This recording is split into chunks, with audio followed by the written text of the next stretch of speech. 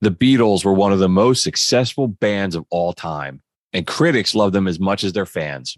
Lucky for music fans, they also kept tons of recordings in their archives.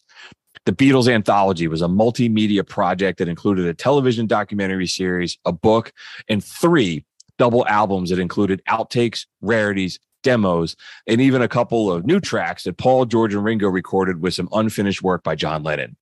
In this episode of Prisoners of Rock and Roll, we're going on a magical mystery tour with one of the greatest rock and roll bands of all time, the Beatles. So get ready to twist and shout, come together, and experience the music of the Beatles Anthology.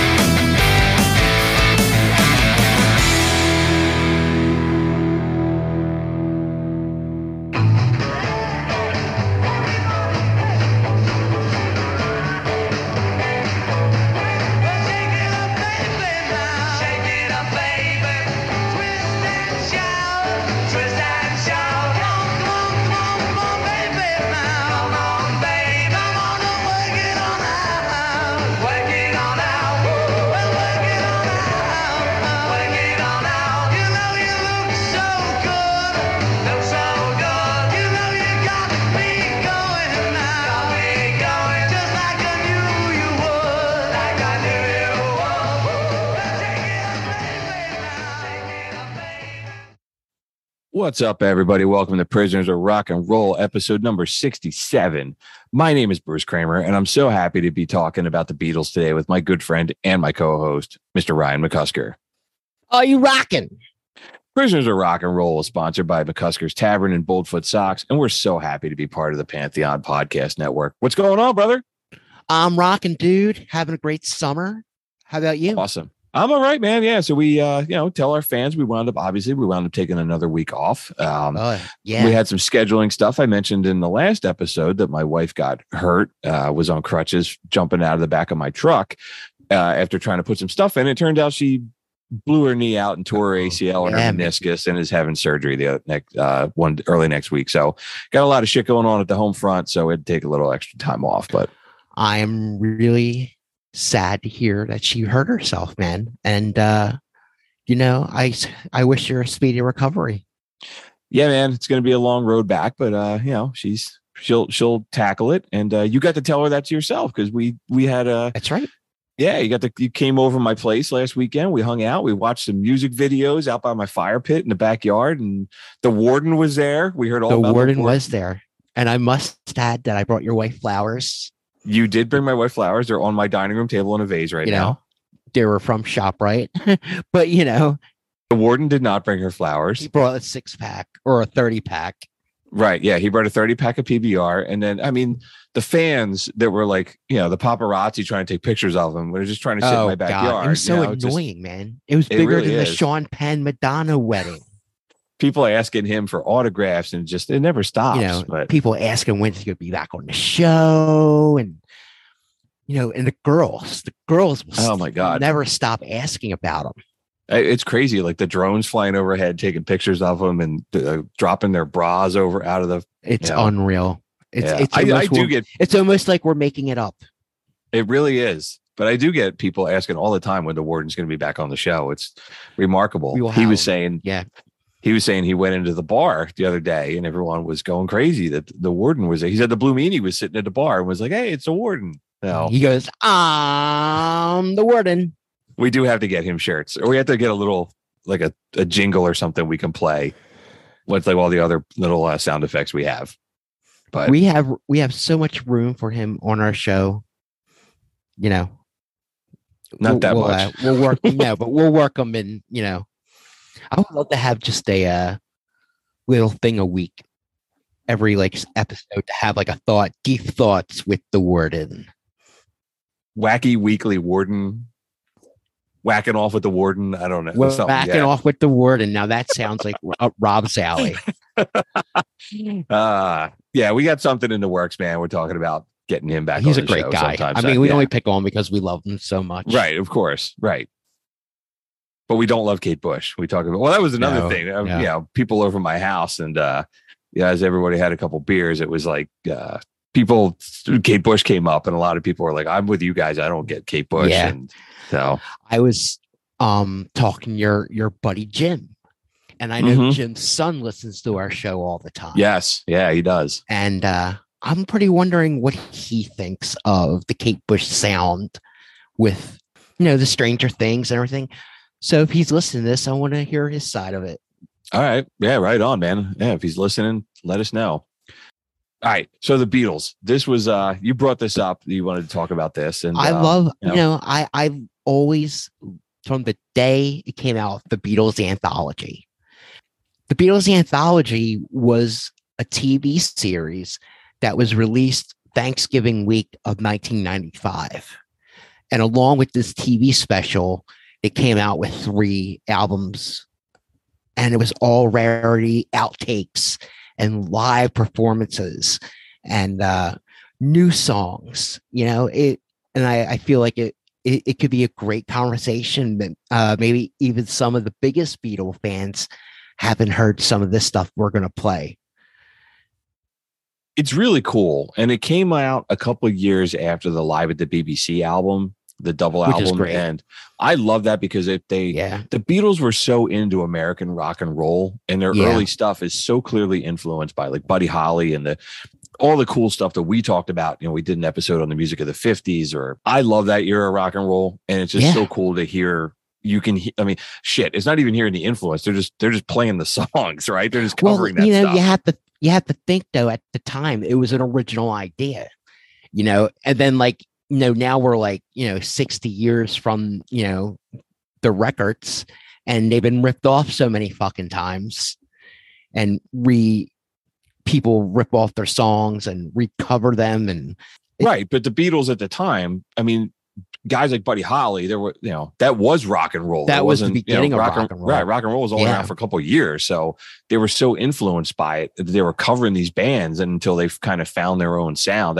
I love that Live at the BBC album. I love just the dirtiness of it, and and then, so a couple of years later, on the wakes of that, or they said in 89, the remaining Beatles and Yoko Ono started talking about hey man, we want to do a documentary about the Beatles, but it's the Beatles writing the Beatles story.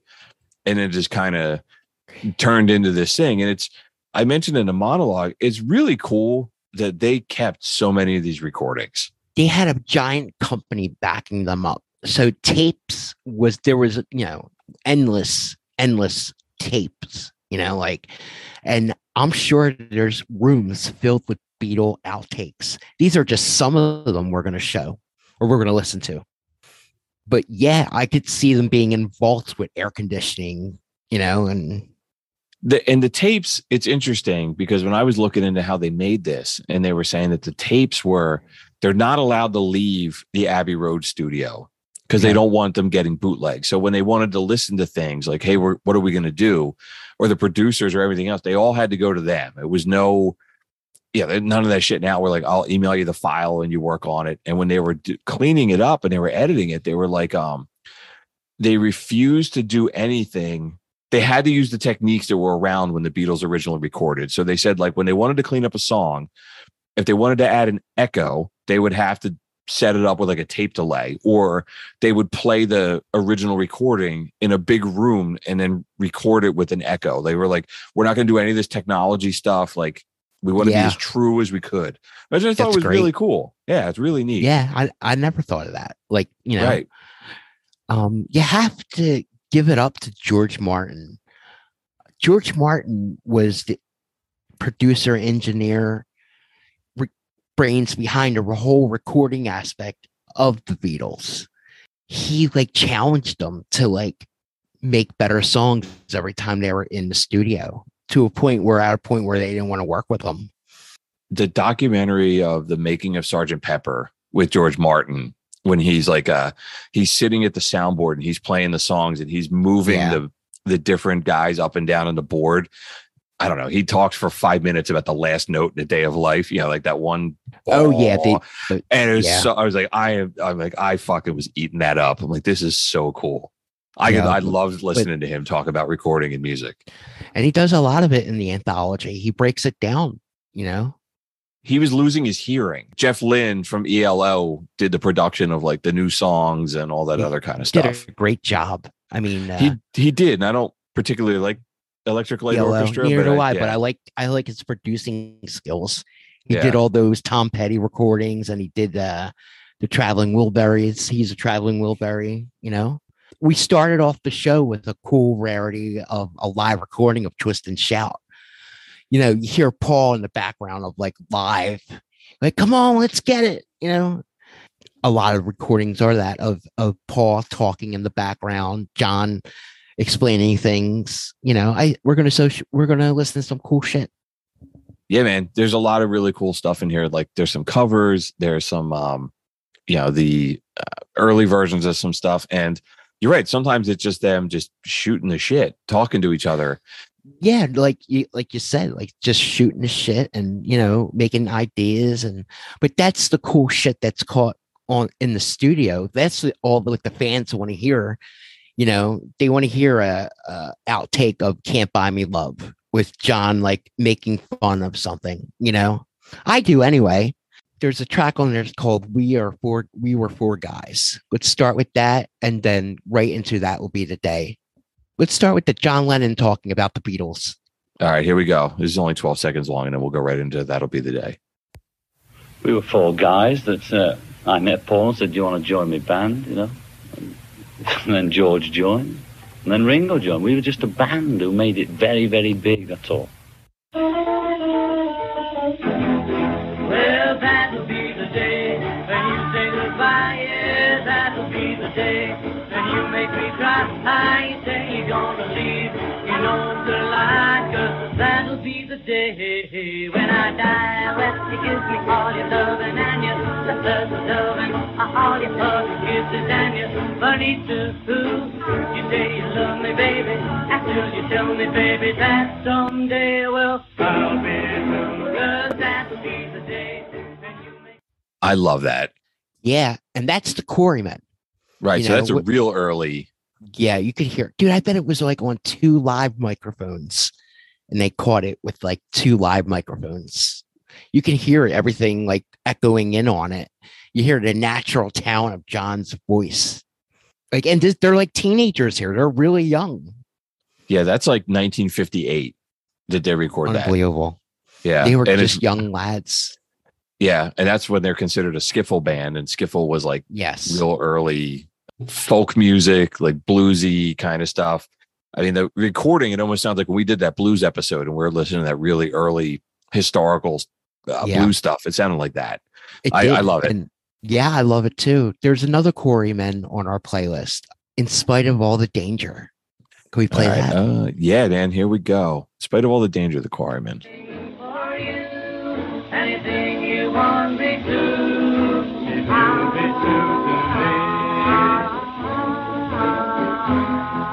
in spite of all the heartache, what you make of me, I'll do anything for you, anything you want me to.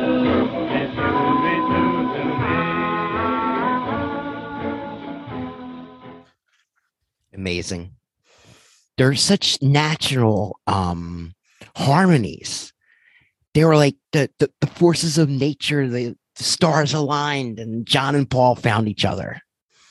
You know, and we talked before about like, you know, dude, have the Beatles really like held up? You know, like people that are into rock and roll now, like, you know, the damn kids today. I don't think a whole lot of them listen to the Beatles, but I love this early stuff. But you know, I love that early 50s rock and roll sound.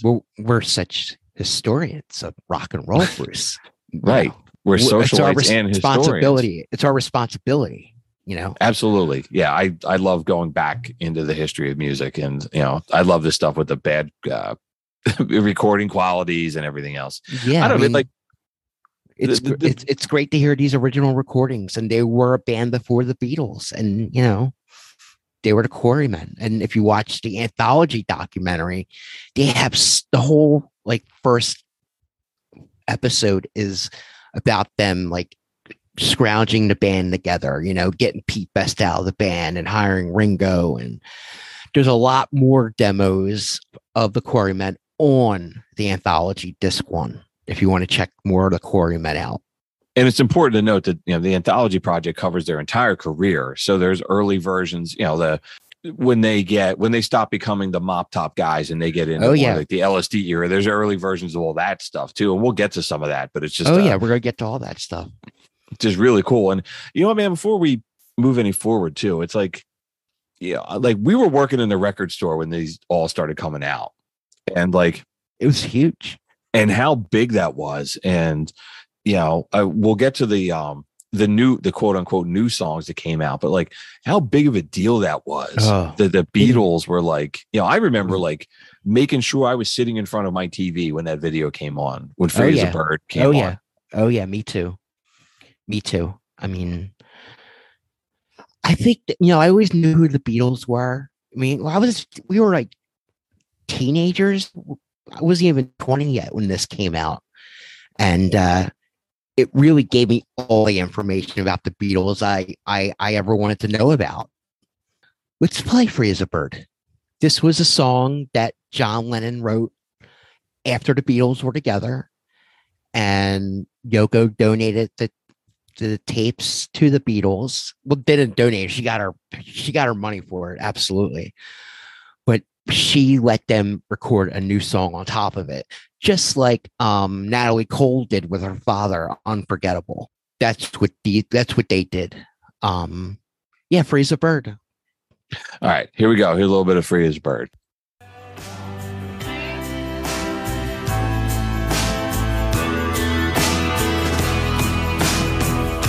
Whatever happened to the life that we once knew?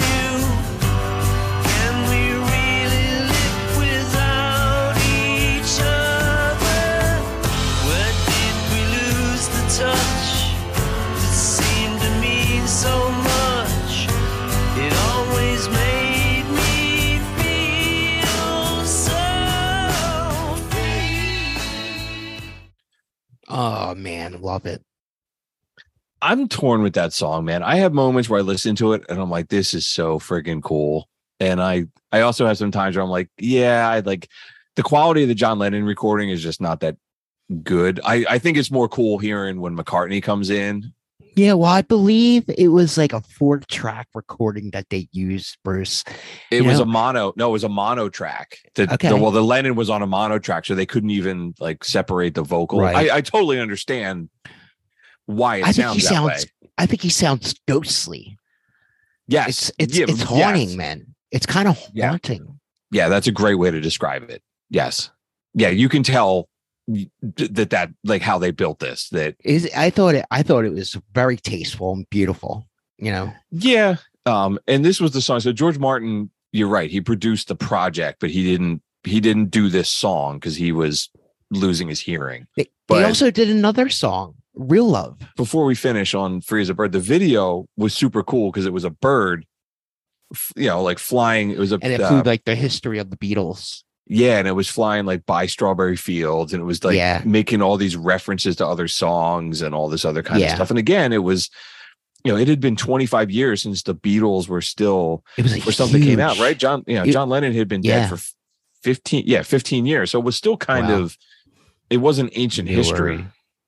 It just seems like John's been gone my whole life.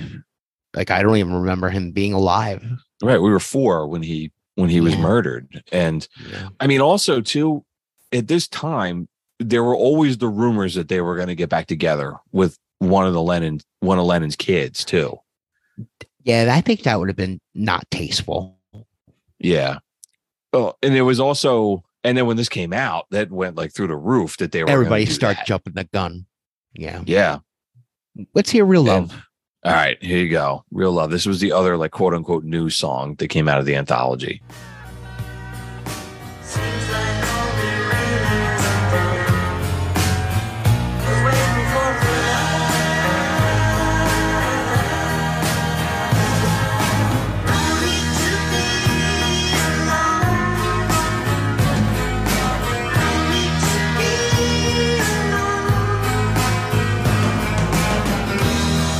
It's real love. That sounds more like the four of them are still in the room together. Okay. But I like Free as a Bird better. I think it's a better song. But I really do like Real Love a whole lot. It was released on Valentine's Day of 1996. I just remember it coming out and just totally was like, wow, they really sound like the Beatles. yeah. You know? Yeah, and again, I mean, they were hyping that like, holy shit, there's a new song from the Beatles coming out, and you have to be there to hear this. Well, when you came over Saturday, I was bringing this up, but like, remember when these came out, man, we got all this awesome like promo stuff in the music store. Yes.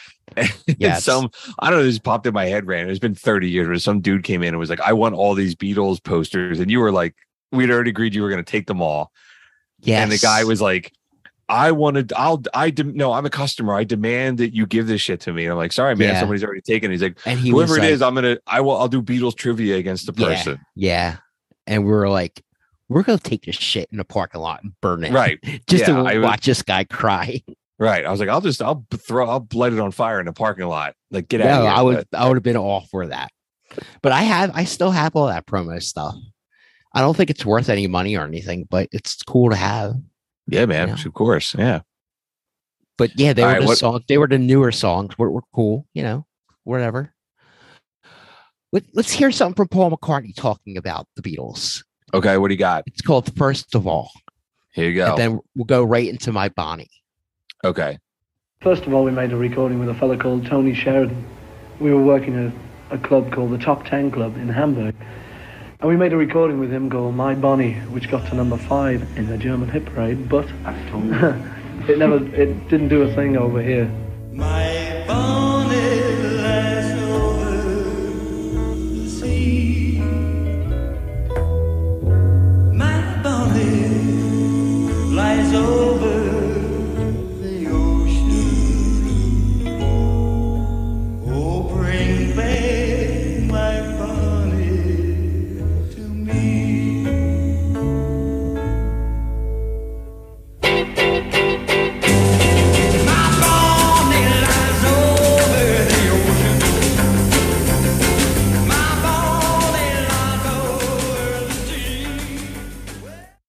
That is awesome. You talked about this in the Beatles versus the Stones out episode we did, I think. But it's just like they brought that song alive. I think that's the only reason it was a hit, because it was swinging the way it was. It was because you had the Beatles backing them up. I don't know who's playing the drums. I think it's Pete Best playing the drums, but it's swinging. Pete Best actually got royalties off of this too, out of this project. So it was like first time. It was like the first time they, I think Sutcliffe I think he's on like one track. He got a little bit too, but yeah, Pete Best he got a nice chunk of change. He didn't make Beatles money, but he got paid. No, they used his likeness, his name, and of course he hopefully got something. Dude, like I said in past episodes, Pete Best is a great drummer, but Ringo makes a better Beatle. Then that's what it all came down to, was like a personality, a cartoonish look that Ringo had.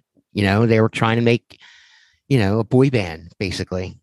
Yeah, they all had the look, right? They were, everybody had a favorite Beatle. Everyone had a Beatle that they thought was the best looking.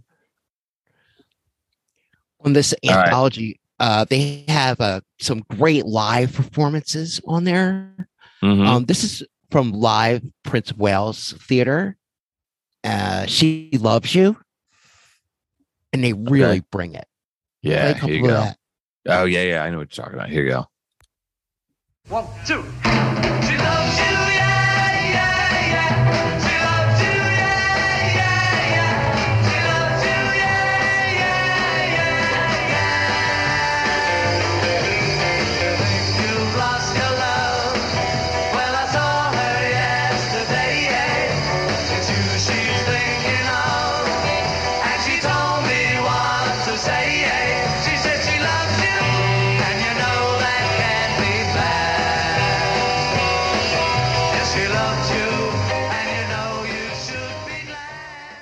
awesome. I mean, it shows you how great of a rhythm section they were.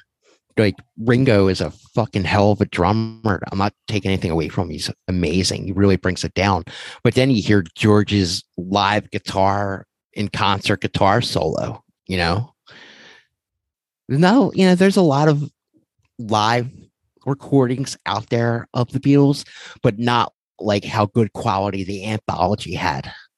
Part of this project too cuts all that bootlegging off, right? They're like, there's all people that were Beatles fans, man. This shit was flying all over the place, and this is before the internet and everything else. But there was all kinds of bootlegs. There was all. I think the reason they put it out, Anthology, because they were tired of hearing shitty bootlegs of things. You know? We'll do the good recordings and we'll get paid for it. Much like you were saying when you were at my house Saturday about like the Dead, like putting out the Dick's picks and from the vault and all that other stuff. Yeah.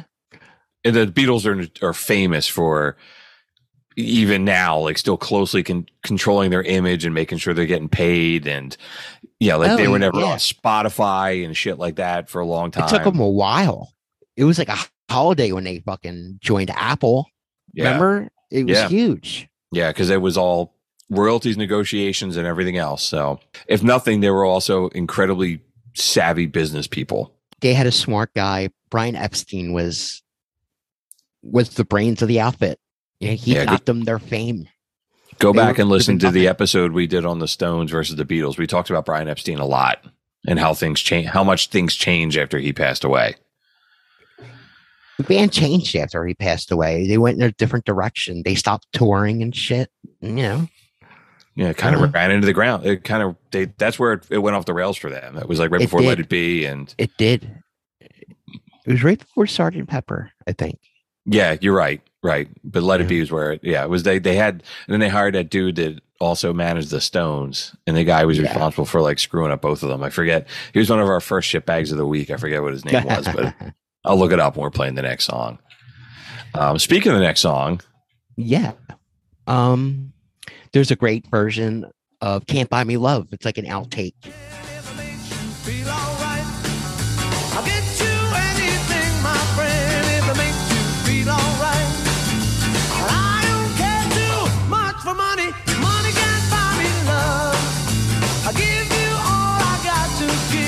Say you love me too. May not have a lot to give, but what I got I'll give to you. I don't care too much for money, but money can't buy me love, can't buy me love. Yeah, I mean that's like the band playing as a pack, and then taking the pack as a recording. They're like scratch vocals that they're using before they put the real vocals on top of it. So that's why it doesn't sound like the vocals that you're used to hearing. I think it's cool, man. I think that's why I like it so much. Right. Because it's not, there was always a high level of production. Like the Beatles sound was always very glossy. George Martin was a genius and everything. I love this little bit of a dirtier sound to them. And that's what this anthology does. It shows it kind of peels it back a little bit, and you get to see this stuff. Alan Klein was the guy who managed the Stones and the Beatles, and was also always rumored to have something involved in having Sam Cooke murdered. So we talked about him a lot at the Beatles versus, hang on, we'll give him a shitbag a week again because he was a real turd here. Yes. Shitbag of the week. Dun, dun, dun. He basically, after Epstein died, he managed the Beatles and kind of drove them into the Let It Be project and pushed them so hard where they were already showing some cracks around the edges, and they basically broke up. And said he managed the Stones, and the Stones wound up suing him because he was like stealing money and just not a good dude in rock and roll. Yeah, total mess. I remember Linda McCartney's father was like doing something with their finances and shit. Yeah. Yeah, it was like managing, right? Paul was trying to get him the manager. Like, get out of here. We're not doing that. Yeah. Yeah, I think him coming into the band's business affairs was a big reason why they started to get all messed up too. Yeah. But yeah, we talked about that at length in that episode. So let's just keep on rolling, man. Keep playing some songs. Yeah, play All My Loving. Oh, this is great too. Ladies and gentlemen, the Beatles.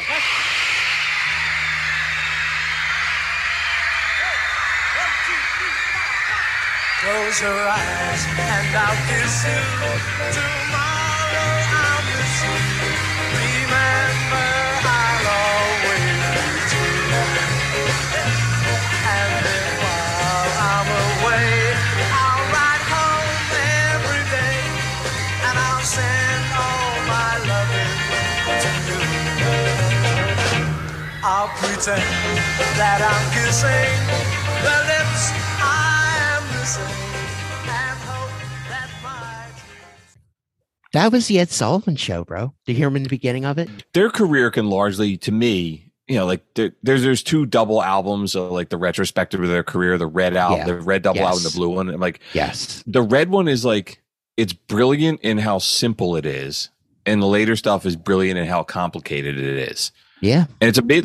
They're almost two different bands. I've always found that amazing to me, how much their sound changed. You know, I think they were very influenced by the Beach Boys using the studio as an instrument, you know, and they had, I think Paul was more hands on to be experimental with the studio. John was just too busy. He was just too lazy, too busy doing drugs.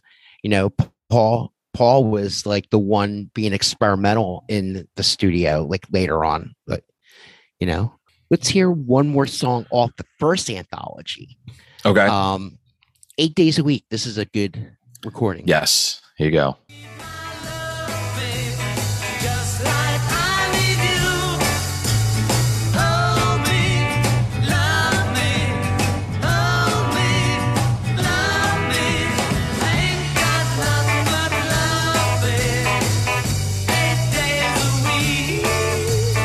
Love you every day, girl. Always on my mind.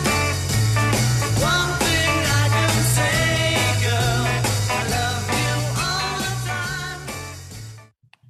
This early stuff too, man. I mean, these songs are all 2.5 minutes, 3 minutes long, right? Yeah. They're hooky, they're catchy, the lyrics are memorable. They got a little bit of harmonies in there. They just wrote the perfect pop song at that era. And they were like the originals of doing it. You know, now you hear it was like, oh, that sounds like 8 days a week by the Beatles, like 1,000 songs out there, you know, but to have the original idea, it's groundbreaking, man. I totally agree. I'm getting more fired up as we're listening to this. I was like, man, they were so fucking good. Yeah, dude. I mean, the anthology is really, if you want to learn the history of the Beatles, sit down and rent the whole anthology. Take the weekend and watch it. Listen, you'll learn so much. You know, the next anthology, the second one came out, and that was a little bit more of them doing the real popular songs. This is when the Beatles start doing You Gotta Hide Your Love Away. Yeah. You know, that was a big one for them. Let's play that. 1, 2, 3, 1, 2, 3. Hold on. I was on. Now, I'm just going to raise this so as it's nearer the bass strings than the top string. Paul's broken at last, Paul's broken at last, he's broke today.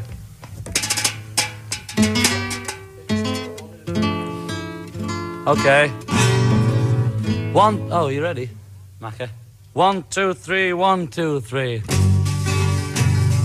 Here I stand, head in hand, turn my face to the wall. If she's gone, I can't go on, feeling 2 foot small.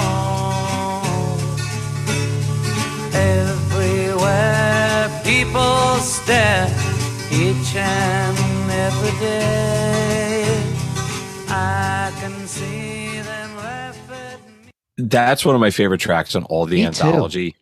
Yeah. And I was listening to this a lot when I was just doing shit around the yard the last couple of weeks, because I love that, one, you get to hear them kind of talking to each other, right? Yeah. John's kind of breaking the stones, like, oh, he broke a glass. And I think he's doing that to keep like the recording tech stuff going. Yeah. He calls McCartney Macca. I don't even know what that is. Macca was like, you know, McCartney's like nickname, Macca. Oh, okay. It's like a short for McCartney. So they calls him that. And then they just rip it into that song. And it's like, there's no track overdub. They're doing that live.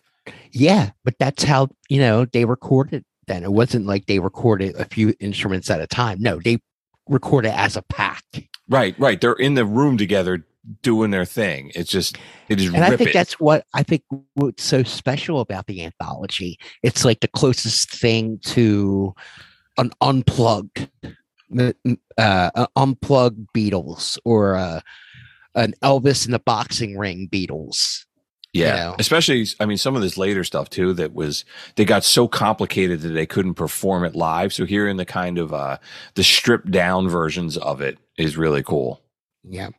You want to hear really stripped down version of something? I would love to. This is an outtake that they did of Paul McCartney's Yesterday. This is really good.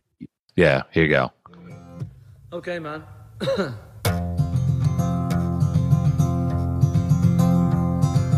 Yesterday, all my troubles seem so far away. Now it looks as though they're here to stay. Oh, I believe in yesterday. Suddenly, there's a shadow hanging over me. It's cool, right? To hear all this stuff. Because you can hear the heavier the heavier strings on the guitar. You can hear them vibrating as he's plucking them, and the shit that they would cut out and they smooth out in production. Yeah. Yes, that's the cool shit, man. Yeah, I love that about acoustic guitar. I love the sound of that the hands going over the strings. Yeah, the vibration of the hands just scratching on the way the strings are wound, and him talking about it, like what key he's in, and then again he just drops into it and off you go. And it's an amazing song, and it's nothing more than just Paul and the guitar. It was so different for the Beatles at the time. They were saying, oh, we should release this as a McCartney solo album. And Brian Epstein was absolutely not. They are the Beatles, and that is it. Okay, it's a Paul song. John has his songs. Who gives a shit? Yeah. Right. And they always had, they had that through their whole career. They had their own songs that they wrote or they sang and everything else. And they always credit each other. Lennon McCartney on every song. Yeah. There's a great live version of Help on the Anthology. It's from 1965. And John is really funny at the beginning of it. They're playing some theater somewhere. Yeah, it's really Let's cool. hear it. Play it. Let's hear it. Yeah. Next song we'd like to sing.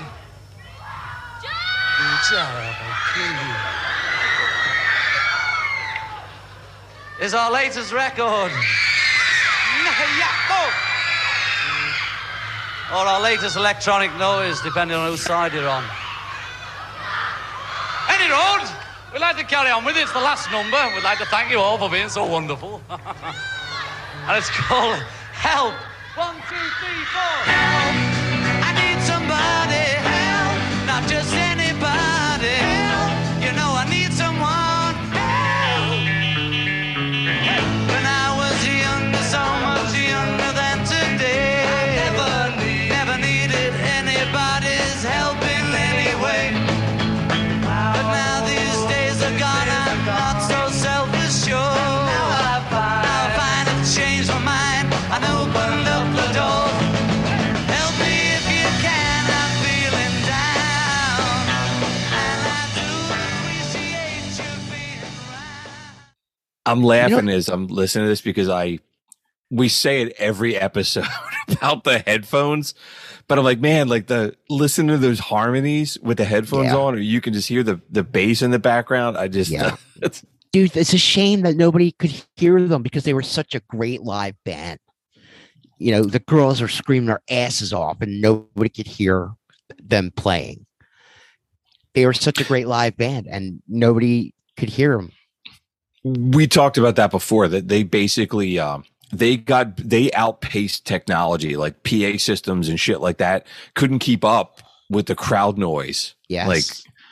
So you'd go they largely stopped touring because you couldn't hear them if you went and saw them. but that was their big thing. Nobody's listening anyway. Everybody's screaming. We're not safe. And that's I think that gets lost too. Like I don't know, man. I don't know if my kids understand, like, as much as my daughter is into rock and roll, like how nuts everybody went over them. Beatlemania, brother. Right. Beatlemania. Yeah, you hear the shrieking in a couple of these songs at the beginning. It's like, and you can barely hear the band. Well, that's what they were playing, like Shea Stadium or something. They were playing on the field, and obviously you couldn't hear it from the field. They have to play it through something else, and they're playing through the baseball stadium's PA system. Right, which sounds how like shitty that shit. sounds. Right. Times have changed. They totally came up with bigger speakers for live bands to play after the Beatles. So they were kind of groundbreaking playing these big shows like they were. Dude, they were groundbreaking in so many different levels with the songwriting and what George Martin did and how complicated their recording was. And yeah, man, it's just the business aspect of all their shit and starting Apple to control everything. And yeah. I love the song Tomorrow Never Knows. And there's a great version of it on the Anthology. Let's listen to it.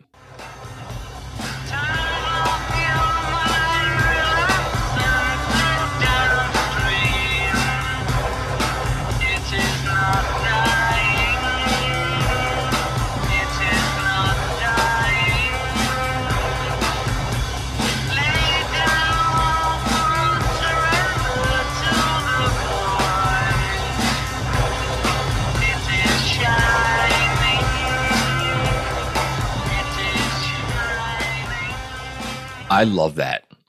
It's great stripped down. It's nasty. It's gritty. Because that song, they were starting to use it in the studio in a different way. Right. Because that song, the final's got a lot of strings on it, and it's real like Middle Eastern sound. I think there's a sitar layered into it. I'm sure George was Middle East was way into like sitar music at the time. Yeah. But it's cool that hearing this a little bit more stripped down, but it's still got a ton of like distortion going on and shit like that. Really, dude, if you listen to that and then you go listen to like the final version, it's super cool to hear it kind of like how it's all coming together. That's why I think this is great. I think that's why I wanted to show our listeners all this cool shit they'd probably never even heard.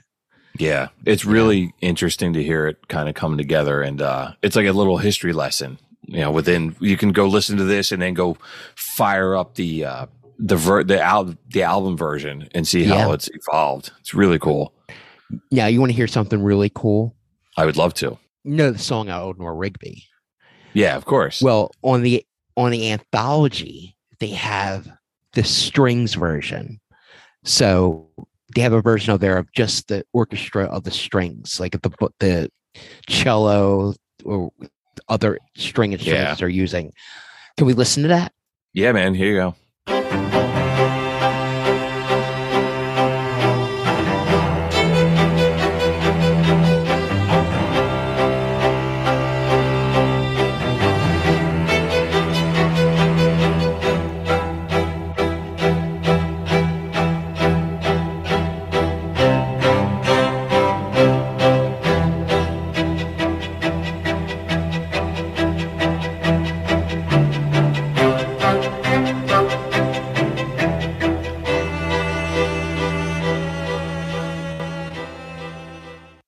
Man, they were more than a rock band. I would have to look up like when, like, were they one of the first rock and roll bands that started putting like orchestral kind of stuff into their music? I have no fucking idea. Know. I don't know. I being a music fanatic that I am, I can't really think of something. Maybe the Beach Boys did something, I'm sure. Just how ambitious that is to go from that, the Quarrymen, like four dudes, you can be they're on some little tiny ass stage in a nightclub somewhere to all this, we're gonna have like cellists and all this other kind of stuff. Yeah. It's again super cool. But it's all George Martin. Before the Beatles, George Martin made his name off of recording symphonies, so he was no stranger to strings, like that. In early rock and roll, like the complexity comes out of like harmonies, and then you're like, oh, we're gonna bring a whole friggin' orchestra. I mean, just how ambitiously large the Beatles got with all their stuff, like just all the different sounds and pushing the envelope all over the place. They had endless time in the studio. They were this huge project, whatever the Beatles wanted, how much time they wanted, they got, and not every band has that luxury.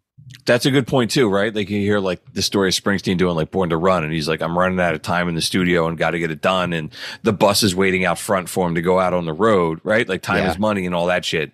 And at this point, the Beatles were so big, they could do whatever the hell they wanted. Yes. Waste as much time as they wanted, But even band, but they were so into recording though, they didn't waste much time. And they recorded everything. They recorded and kept everything. Whoever was in charge of knew what they were doing when they kept everything. Well, like, so this project, they said like when they went through the archives and they're like, okay, what do we want to think about working with? And they had 600 songs, and like, and out of that, they came up with the 3 double albums. So it's like, who knows, are we ever going to hear that other stuff? Well, actually, they're working on something now. I think what gave me the idea for this show is they're doing something else again, like Free as a Bird and Real Love. They have another. Really? Oh, I haven't heard that. That's what I heard. But who knows? It could be just the internet lying to me. I don't know, man. I mean, Paul and Ringo are both in their 80s. But the fans want it, bro. The fans want something to like hang on to. And the biggest Beatle fans will be like, oh, this song sucks right off the bat because blah, blah, blah, blah. I don't know. Yeah. I mean, shit. I would, I would listen to it. Fuck yeah. I would listen to it. Yeah. All right. What else you want to listen to? This version, it's I'm Always Sleeping, which is another great song. This is a great outtake. Everybody seems to think I'm lazy. I don't mind. I think they're crazy, running everywhere at such a speed, till they find there's no need. There's no need. Please don't spoil my day. I'm miles away, and after all, I'm only sleeping. It's great. Hear another version of it? Stripped down acoustic versions of songs are some of my favorite versions of music too. I hear that song like that, and it really reminds me of like Elliott Smith. Are you familiar with Elliott Smith? I don't think so. He's has a cult following, singer songwriter. He passed away years ago. He was just a heroin addict. But he was a great singer and he was a great guitar player, like what we just heard. But I always love how John sounds on that record. It's a different kind of song. I'm sorry. I'm looking at Elliott Smith's Wikipedia page as you're talking. I'm like, oh, I'll check him out when I'm at work tomorrow. But his music's sad as shit, dude. Don't get me wrong. Yeah, he had a few songs in he had a song in the Royal Tenenbaums movie. Yeah, said Good Will Hunting, some other shit. Yeah. Good stuff. Yeah. I like hearing different reinterpreted versions of songs and all that kind of stuff too. Let's hear something. Now we're getting into the part of Strawberry Fields Forever. This version of it from the Anthology is great. Let's hear it. Yeah, the demo version. That is, I think it's not too bad. Always know, sometimes think it's me. But I know when it's a dream. I mean, I think I know, yes, but it's all wrong. That is, I think I disagree.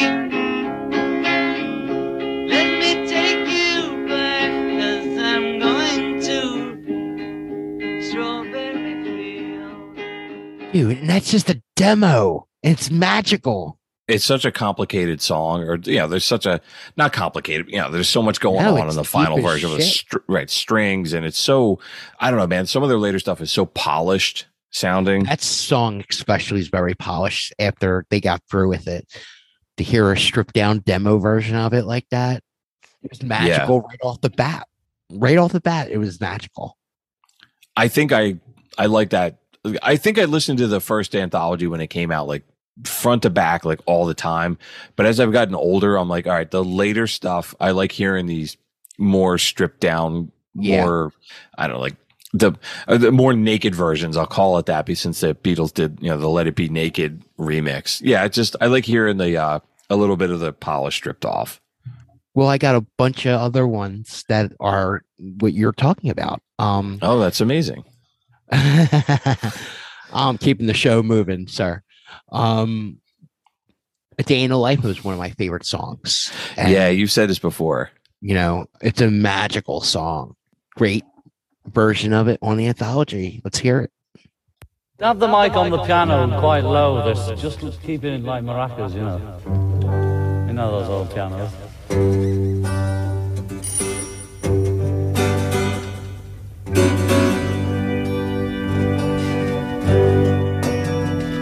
Okay, well.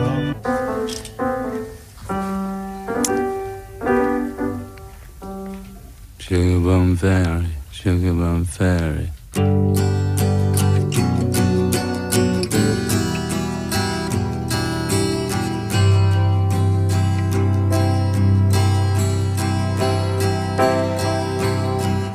I read the news today, oh boy,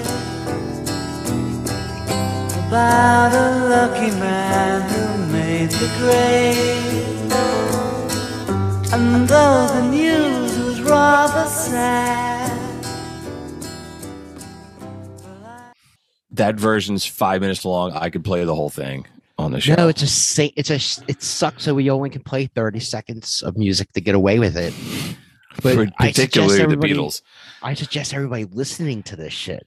You know what I thought was really cool? You could hear the alarm clock. Like they were winding, right. They're winding it up and it goes off for a couple seconds. Did you notice how John Lennon counted in? He goes, Sugar Plum Fairy, Sugar Plum Fairy, boom, boom, boom. And the echo, the echo as they're talking, as they're getting ready. That is an incredibly complicated song that, if I'm right, I don't think they ever played live because it was so complicated. No way. It's a shame we couldn't continue listening to it, because they get to the countdown part and it's just John counting numbers down and gets to the Paul part. Amazing recording. If you really love the Beatles, you could really get into this Anthology. These really complicated songs, right? They had to start somewhere. So they would play these rough cuts and it'd be like, okay, we're going to fill it in with all this other kind of stuff. And I don't know. I feel like we're saying the same thing over and over again, but it's so cool to hear these rough versions of everything. Let's just keep on playing songs, bro. All right. What do you want? Play Lucy in the Sky with Diamonds. Yes. Sgt. Pepper's my favorite Beatles album, so I'm enjoying hearing this stuff.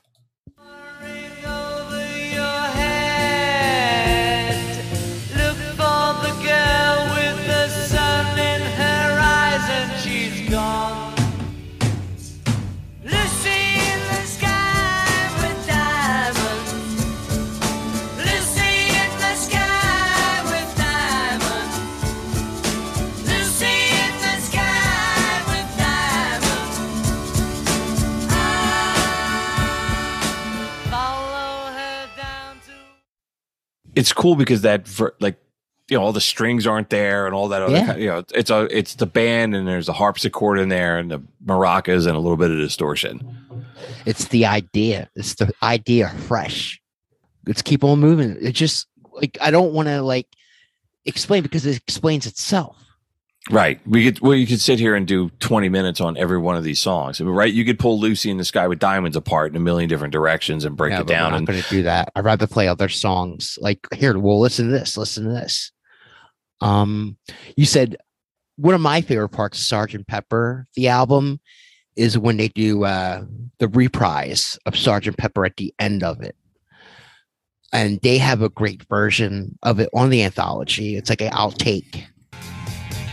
Sergeant Pepper's Lonely Heart Club Band.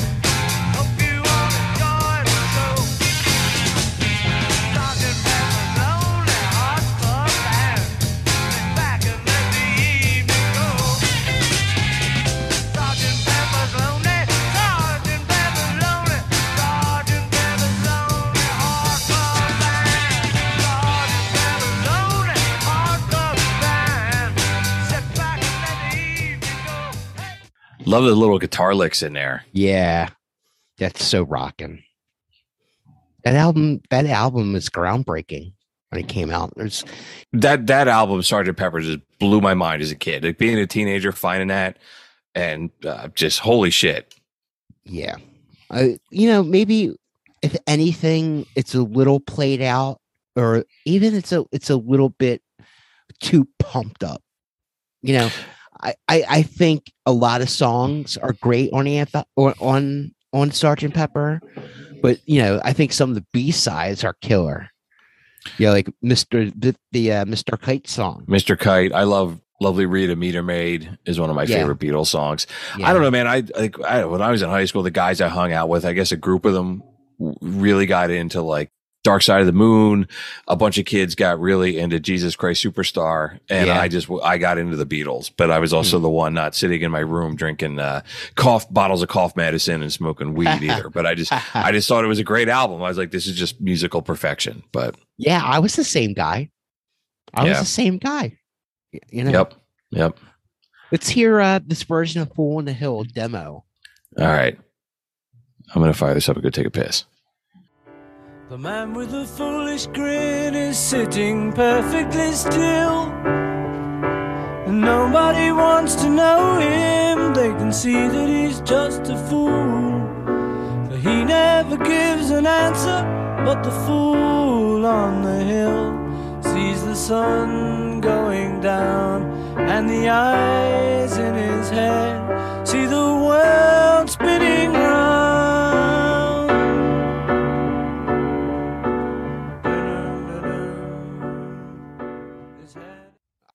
I love demos. Paul can definitely play the piano. I never really liked that song, but I love that version of the song. It's just Paul and the piano, and he's singing out the parts that he hears. So he's like a la da da da da da. It's an interesting recording. Their music is so complicated that at some point all these started with an idea in somebody's head. Just like, oh, and I got this idea. We're gonna have a harpsichord and strings, and we're gonna have an alarm clock. He was doing. He was like singing the part that he heard. Right. Like, you're just kind of feeling it out. Right. You're just very roughly. Amazing how he caught it on tape. Let's talk about one more song and we'll take a break. All right, let's do it. One of my favorite songs is Across the Universe. This is a take that didn't make the album. This is just a take 2 out of the recording session. Let's hear it. All right. As they slip away across the universe, pools of sorrow, waves of joy are drifting through my opened mind, possessing and caressing me. Jagaru Deva, oh, nothing's gonna change my world. Nothing's gonna change my world. That's cool because it's not as raw, right? The sitar is in there. George is playing the sitar. Dude, I think that is my favorite Beatles song. Is it? Yeah. I don't know. I think I said it before, but it's magical. I like that stripped down version a little bit more than I like the studio version. Yeah. I like all these versions than the studio version because I played the studio versions out. So many times, right? You know them inside and out. And that's why it's cool to play these for our listeners. But, Yep. But yeah, this is a great point to take a break, my friend. Yeah, man, that sounds good. Let's take a break. We'll come back. We'll talk about the third Anthology album, and then we got some second thoughts and some feedback and some music news and all that kind of good stuff. So we'll be back. Stick around. Prisoners of Rock and Roll is sponsored by McCucker's Tavern at 17th and Shunk Streets in Philadelphia. There's something for everyone on the beer list and the jukebox at McCucker's. It's minutes from the sports stadiums in Philly, making it a great place to stop by for a few drinks before or after a concert or a game. Come see for yourself why everyone from Philadelphia Magazine to Playboy has called it one of the best dive bars in the city. Visit them at 17th and Shunk Streets in Philadelphia or on Facebook. That's McCucker's Tavern. Hello, Pantheon Podcast listeners. Christian Swain here to tell you more about my experience with Raycon earbuds. Our family now has 3 pairs of Raycon earbuds around the house, and my wife just grabbed a pair of the Headphone Pros to replace some headphones from a company that was double the price. And yes, she loves them. Now, if you haven't pulled the trigger on a pair of Raycons, or even if you have, but you're in the market for another pair because they're just that good, well, now is the time to check them out, because they just launched their upgraded model of the best-selling everyday earbuds. With Raycon's upgraded everyday earbuds, now you also get active noise cancellation, ergonomic design, and multi-point connectivity that lets you pair with 2 devices at once. New quick charge function, 3 customizable sound styles, plus awareness mode. Available in a variety of vibrant new colors to complement any and all skin tones. I even have a pair of earbuds in a cool green color.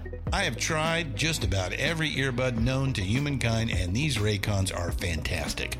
Seriously, if you've been wanting to check out Raycons, there truly is no better time. You're going to ask yourself why you didn't check them out sooner, and Raycon offers a 30-day happiness guarantee. So what are you waiting for? Go to buyraycon.com/Pantheon today to get 20% off your Raycon order, plus free shipping. That's right, you'll get 20% off and free shipping at buyraycon.com/Pantheon. buyraycon.com/Pantheon.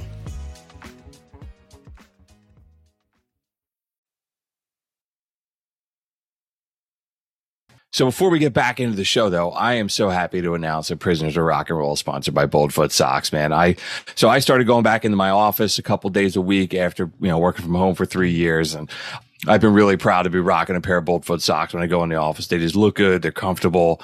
Yeah, you gotta look the part when you're styling in the office. Yeah, baby.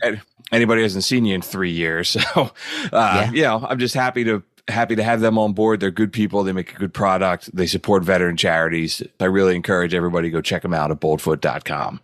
Dude, people love socks. I mean, I never knew how until, Boldfoot. I never realized how much socks are in style.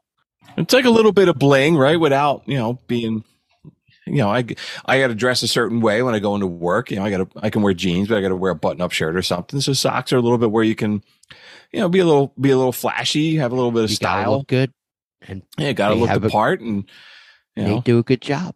All right, we're back. Thanks so much for sticking with us. But yeah, man. So we got one more album left that we're going to talk about, and I think you said you had a song you wanted to come out the gate hot talking about. Well, I think it's really interesting. I think one of the most rockin' Beatles songs is Helter Skelter. I think this is a very stripped down version, if I'm correct. Yeah, I love this version.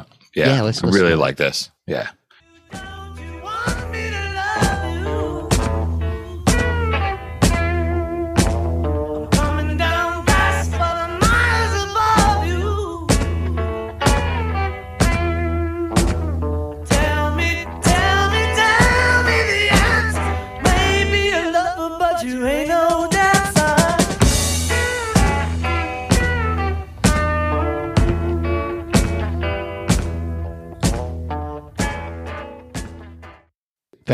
It's really different. Very bluesy. Yeah, I like that a lot. Yeah, it's very cool, especially hearing the other version my whole life. Mm-hmm. You hear the words and like, wow, it really is a blues song. You hear it. And that song kind of got front and center a little bit more because the one chick from the Manson family was just paroled, and all that shit comes up again, and him trying to be a musician and writing Helter Skelter on the wall and everything else. What an asshole. Yeah. Hang on. Shitbag of the week. Dun, dun, dun. Manson. I think we sent one of his songs to the electric chair one time too. Yeah. What a joke. We should put Yoko. We should send a Yoko Ono song to the electric chair this week. It sounds just like that. Oh my god! Fuck. I mean, Okay. the Beatles had a funny side to them. I think "Obla Di Obla Da" was a great fucking song. I have some remembering that you don't like the song. It's okay. It's just a little too goofy for me, but yeah. Well, here, let's play it. Then I'll talk about it.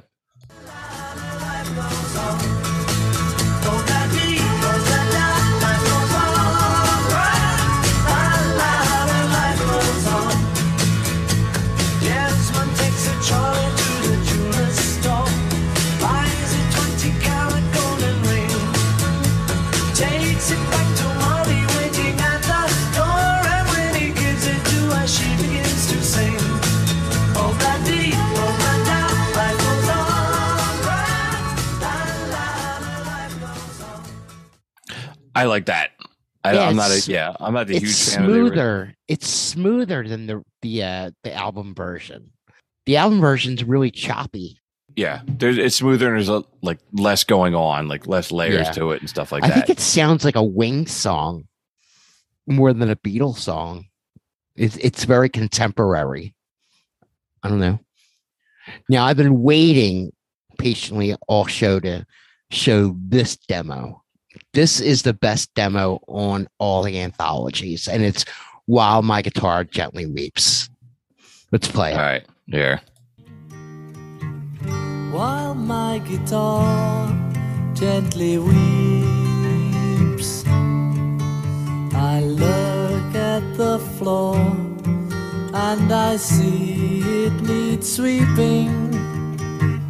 Still my guitar gently weeps. I don't know why nobody told you. George is so underrated, man. Yeah, it's interesting because Clapton, because the Clapton stuff is all stripped off of it. Yeah, I mean, that is a great demo. I don't think anybody really hears it unless you know about the anthology. I think that's one of the best Beatles songs, and it's not a John or Paul song. Right, it's a George song. Yeah, I think the real Beatle fans can appreciate the George songs a little bit more because there's not many of them where they give George a song album, and he wrote the best song on the fucking album, which While My Guitar Gently Weeps. He was definitely overshadowed. Yeah, he was definitely overshadowed by the other two. What else you got? I know it's goofy, but there's a great recording of Rocky Raccoon on here of the anthology. Let's hear it. Here you go. Yep. He had come equipped with a gun to shoot off the legs of his rival. His rival, it seems, had broken his dreams by stealing the girl of his fancy. Her name was McGill, and she called herself Lil, but everyone... Okay. Yeah, Rocky Raccoon, the White Album. It's fucking great. Yeah. Bass is really heavy in that. If you like the White Album, these are some of the best songs on the White Album. There's not really a version of Happiness is a Warm Gun. I wish there was an outtake of that, but there wasn't on this anthology. But what are you going to do? Maybe Anthology 4. Yeah. Let's go to the next one. She came in through the bathroom window. She came in through the bathroom window. Yes, she did. And here we go. Didn't anybody tell her? Didn't anybody see? Sundays on the 4th to Monday, Tuesdays on the 4th to me. She said she'd always been a dancer. That's very way more. It's very cool to hear another approach to the song. Yeah, it sounds like a Steve Miller Band song or something. It's like way Yeah. more like just mellow. I don't know if that's how the song originally was, and then they pumped it up. I don't know. Yeah, Let's keep it's it an moving. interesting. Yep. Oh, darling. There's another cool outtake. Yeah, we got a couple more songs to play. Here you go. Here's the Anthology 3 version of Oh Darling. When you told me you didn't need me, you never leave anymore. You know I nearly broke down and died. Oh, when you told me you didn't need me anymore, just know I nearly. That's really fun. Yeah, I like the vocals there. Yeah, they're a great team. They're like Batman and Robin. Get Back. Great version of that on the Anthology. Yeah, this is like the end of the Beatles. Getting to the end of it, yes. Yeah, the end of their career. Here you go. Georgia left his army to Tucson, Arizona, for some California grind. Get back, get back, get back to where you once belonged. Get back to where you once belonged. Get back, Jojo. Yeah.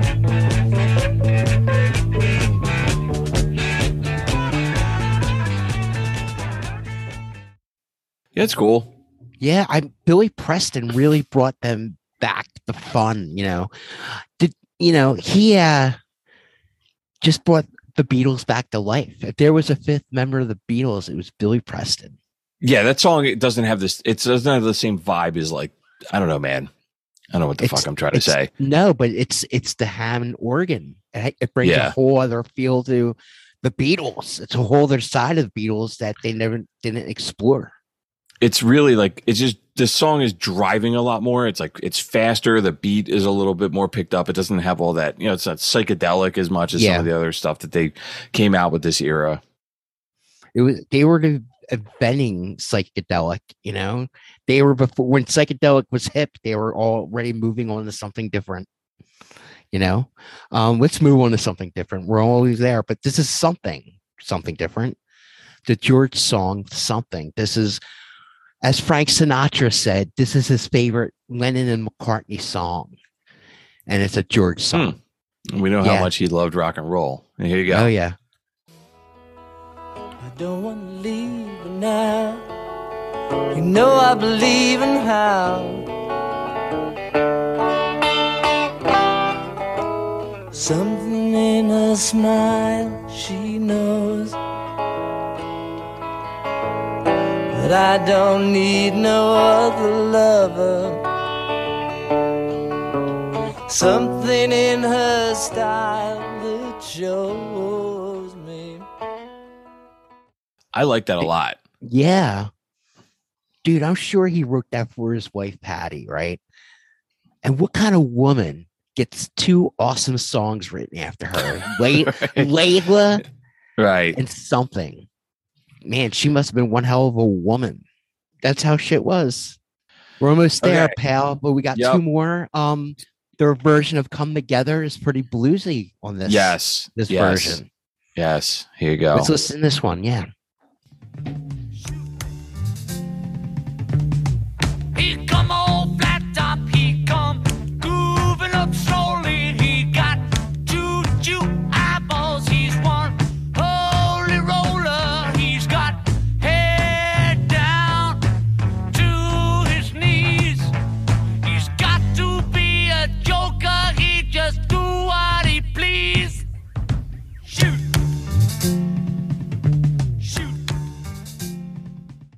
Awesome. There's been a couple songs where like he's singing and his S's are like, she comes together. Like I don't know, man. There's something going on there. You like how he pronounces S's? Yeah, I don't like he's slurring them. Well, no, I don't. Well, he was such on heroin. I don't know. Yeah, that's what I dig his aggression that he's using as he's singing this song. Yeah. And he's in between, he's going shoot, like, you know, like, yeah. Instead of the whatever the just the sound that comes that he shoot, you know, the yeah. That's in the studio version. He's like clapping along the aggression. Yeah. All right, kid, we got one more song, and sometimes you just gotta let it be. Let it be, let it be, let it be, let it be. Whisper words of wisdom, let it be. When all the broken-hearted people living in the world agree, there will be an answer, let it be. Although they may be parted, there's still a chance for them to see. I like that too. I like that a lot. It's so stripped down. I mean, I like that more than I like the album version. Never a big fan of the album version. I like that little bit. I like that song because it is. I like with just Paul with the piano, but I like that version a little bit more without all the production knocked off of it. I just think it's such a sad fucking song, and it's the breaking up of the Beatles. You know, that's how I look at it.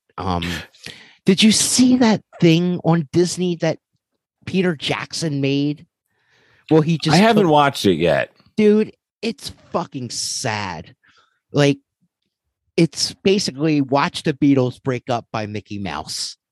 The Let It Be movie is the original of what Peter Jackson took from. He just took the extra footage from the Let It Be movie. And the Let It Be movie was just them recording the album. They were like coming up with reality, and it didn't work for them, whatever. But, you know, that song came out of it. But the Peter Jackson thing, it was really depressing. It just reminds me of how John Lennon was such a junkie. He looked like it, like in some of it. Like he just looked like he was so stoned and like sad. Sad.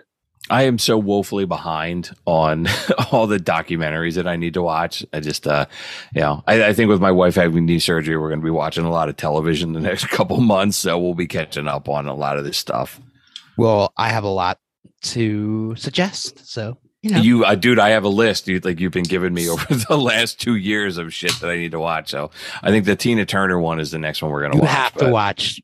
Definitely watch What Love's Got to Do with It. Yeah, that's near the top of our list. We need to watch. So, but I hope everybody enjoyed the anthology thing we just did. Do you think so? I was listening to this. Do you think that these are? Would you enjoy this if you weren't a Beatles fan, or do you think you need to be a Beatles fan to enjoy this? No, if you like simple, stripped down stuff. No, I don't think so. I think I agree. I also think, though, that you're not going to listen to it if you're not a Beatles fan, right? If you're like, okay, if I'm not a diehard, I'm not going to listen to all their outtakes and shit like that. But I agree. I think if you're into like early rock and roll, or you just like hearing, again, just stripped down versions of stuff, this is worth checking out. I mean, the Beatles, they're so mysterious and so whatever, you know, mystical, and they're legendary. Just to have a show about their outtakes was fun for me. And, you know, I hope our listeners had fun listening to something different than just the same old Beatles songs. These are different versions.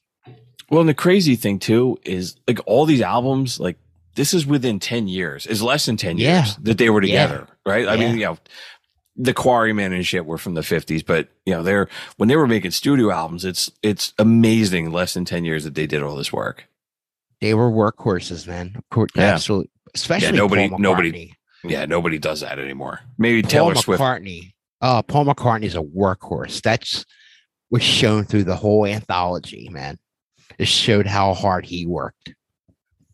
Not that the other dudes didn't, but Paul was the driving force behind the Beatles. Later on.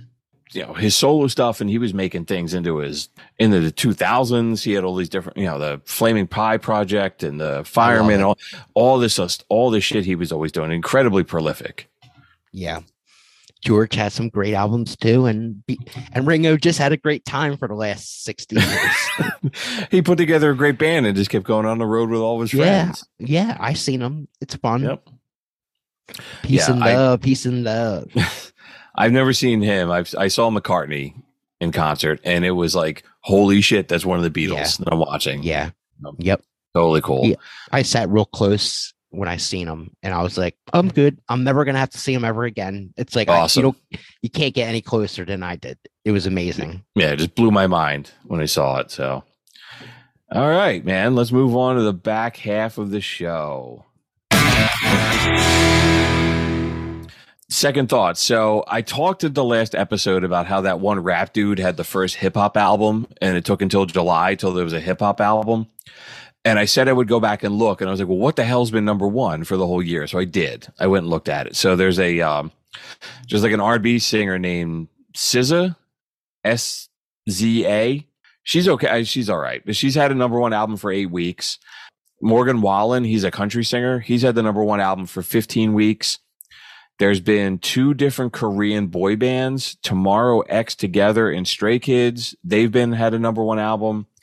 A Latin artist named Carol G had a number one album, and then Taylor Swift has had 2 different albums. And then I saw that Taylor Swift, her latest album, when it said she was re-recording her stuff to get out of her record contract.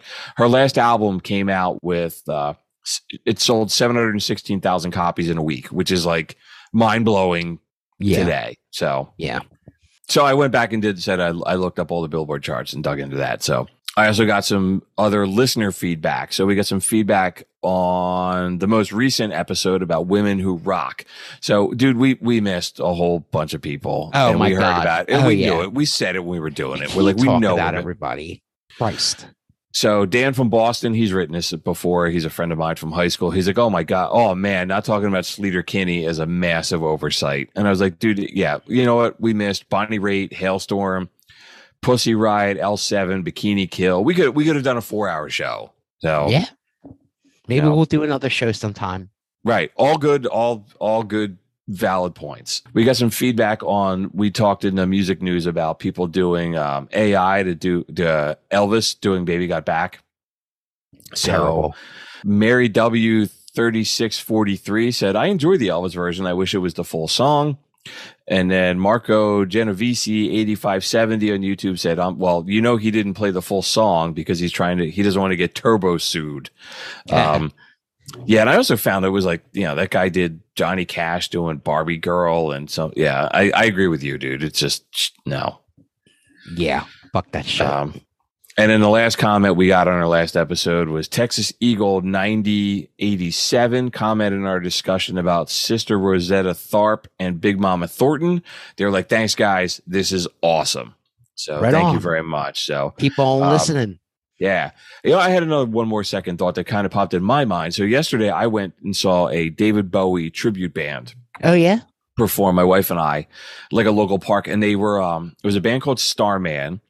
And they went through Bowie's career, and the guy dressed in all the different characters and would sing the songs. And I was like, oh, you know, he did like Halloween Jack, and then he, you know, the Thin White Duke. Who is a better frontman in your mind, Bowie or Jagger? Wow. Or is that a whole nother show we need to do? It just popped in my head last night. I'm like, oh, I gotta ask Ryan if. I think the Stones had better songs than David Bowie. I agree, but frontman presence, who do you think was better? Bowie. And I don't know. It depends on my mood. Bowie was an alien from another world. Yeah, and Jagger's just a money whore. Okay, that's fair. Yeah, I was watching the guy dress as the Thin White Duke, and he was doing all the dancing. And I was like, man, like, yeah, of course it's not Bowie, but I was like, man, Bowie was really charismatic on the stage. And I was thinking about like, oh, he did this thing with Jagger, and I don't know. All right, that's cool. I seen him in concert. He was great. Bowie. Yep. Cool. All right. So music news. I got 3 things. One, Paul McCartney this is topical. Paul McCartney is doing a podcast called McCartney, a Life in Lyrics, where each episode he's just going to talk about one song And like he's doing our show. We just did our show. Right. We're going to sue him. He's just going to talk about one song and like all the work behind it. And he said he's going to do Beatles, Wings, his solo work. So I'm like, dude, I'll listen to that, man. Him talking about breaking apart his songs. That's cool. Wings. I can't wait to hear the Wings stuff. They suck. Real. I'm joking. Wings is like the worst. Maybe I won't listen to every episode, but certain things, hey man, he wants to talk about Let It Be for 40 minutes. I'll listen to that. So no, definitely I'm interested. I'll even listen to like Band on the Run for an hour. I don't give a shit. Yeah. I'll listen to him talk about the stories behind it. So yeah. Two other stories. One was Tracy Chapman is the first black woman to be the sole songwriter of a #1 country hit because Luke Combs covered Fast Car. Hate that song.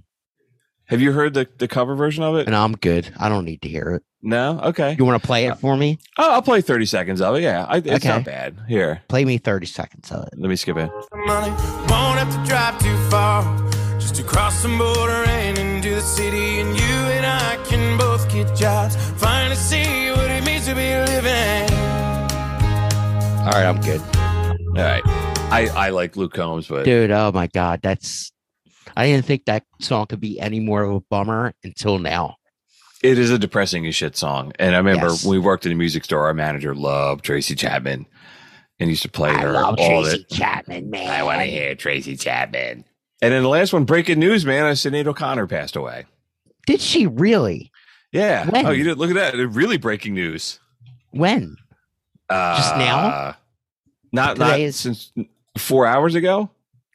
No. Yeah, today. I haven't like 4:30. Oh wow! I've been at the Fish yesterday. concert for the last 2 days, so I have no idea. I have no idea what's going on in the world. Oh, shit! The Titanic sunk, motherfucker.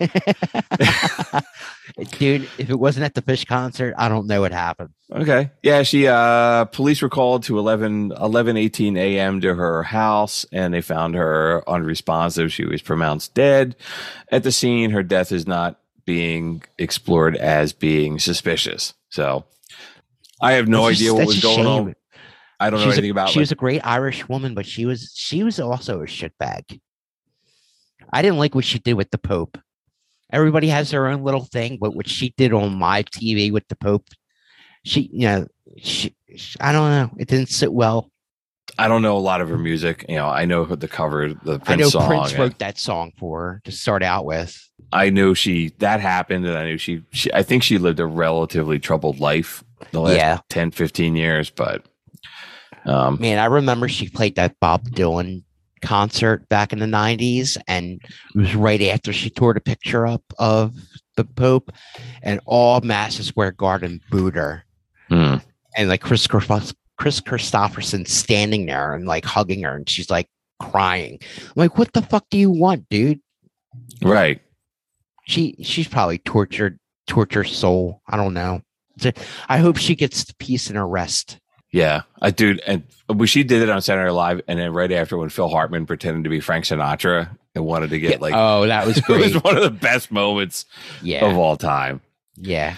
All right, so she passed away. So all right, so let's move on to Electric Chair. That's where we kill a song for being terrible. And you got something this week, dude? In honor of this huge Barbie movie that's out, I say we send Barbie girl to the Electric Chair. Man, we've got some listeners that are really like that. The Blue Meanie. Mrs. Meanie. Yeah, Mrs. Meanie is a really big fan of this. I see her on Facebook talking about it all the time. I'm sure they play the hell out of this song in that movie. This is I don't know, man. This is like 90s. It reminds me of the 90s. Yeah, right. It's like, right. Every 90s. We did our episode on like the music in 1993. At one point, I was going to play like all these different dance songs all at the same time because they all have the exact same beat. Yeah, this is like I remember it coming out and how big it was. Ace of Base on steroids. What's the name of the band? Don't tell me. Aqua. Yeah. I remember the cover. People are getting all dressed up. We haven't had a Prisoners of Rock and Roll night yet where we get all dressed up in pink and go watch this movie. But I couldn't fucking care less about that movie. I have friends of mine that come to the bar. They're 3 beautiful girls. They're really nice girls. Really, really, really gorgeous. And they went to see the Barbie movie, and they all got dressed up in pink and like all dolled up like Barbie. I thought that was so cute. I don't know. If I wanted to be Ken and not have male genitalia, I would have stayed married to my first wife. It's just like, hey, no, thanks. If Margot Ketty wants to come and like be my Barbie, no problem. Right. Maybe the warden went and saw it. I don't know. Maybe Omar went and saw it. With a thing of Vaseline. He's like Pee Wee Herman in the back of the theater. I wonder if leave him alone. Leave the warden alone. Omar, I don't know if you get American movies Omar. in India. Maybe, I don't is this a thing? I have no idea. But I know India's got its own like movie industry with Bollywood and shit. But yeah, that shit's really fun. It looks fun. They all are happy. They're always happy. They're always dancing. It's great. Maybe there's a Bollywood version of the Barbie song. I don't know. I'm sure there is. Maybe it sounds like a Bolly. It sounds like a Bolly song. You know what's funny too is like I've got this album open in front of me as I'm listening to it, and all these songs have like millions and millions of plays, and I couldn't. Oh, of course. You can say you're gonna shoot a kitten in front of me unless I can name 2 songs by this band. I have no idea. Yeah, they're probably all equally terrible. All right, why don't we just fucking kill this and. We sentence you to death.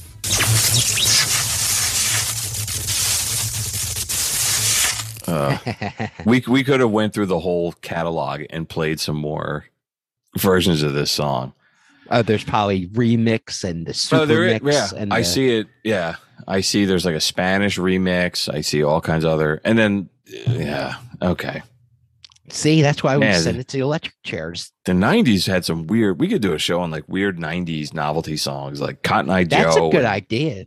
That's a good idea. Man, weird. Always thinking, Bruce. You always got to be thinking ahead, man. All right, so that's it for episode 67. Dude, thank you so much for listening to us for a couple hours. We talked into the Beatles catalog. If you were a Beatles fan, go and check out the Anthology albums. They're all on your streaming platforms. You can go watch the documentaries. You can go get the book.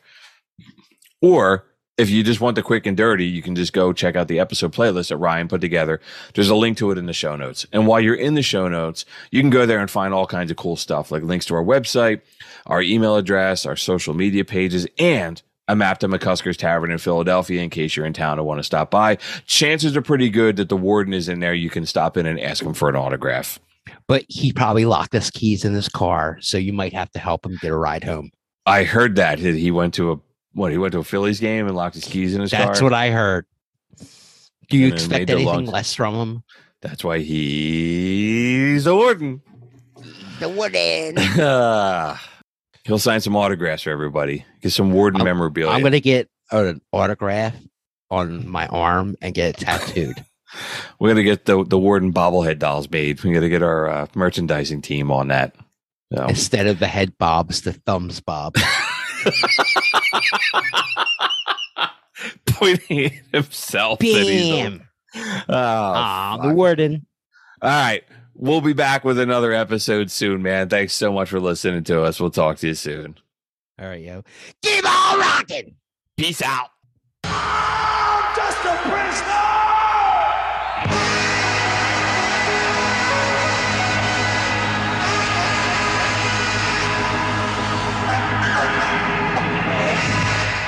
Of rock and roll!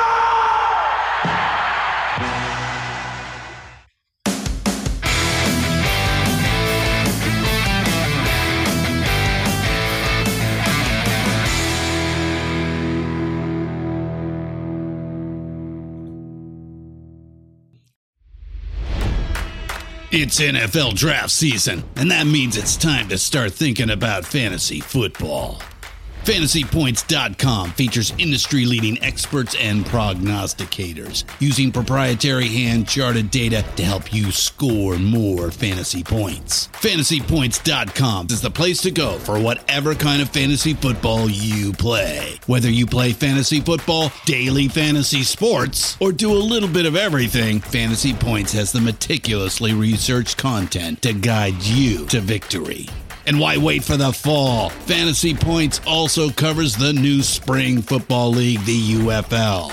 Join the guru, John Hansen, Scott Barrett, Joe Dolan, and other massive names in the fantasy football universe with an exclusive offer. Use code Pantheon for 15% off any Fantasy Points package, including the all-in package, with access to every article, tool, and data nugget that Fantasy Points has to offer. That's FantasyPoints.com and code Pantheon for 15% off at Fantasy Points. FantasyPoints.com, code Pantheon. Score more fantasy points.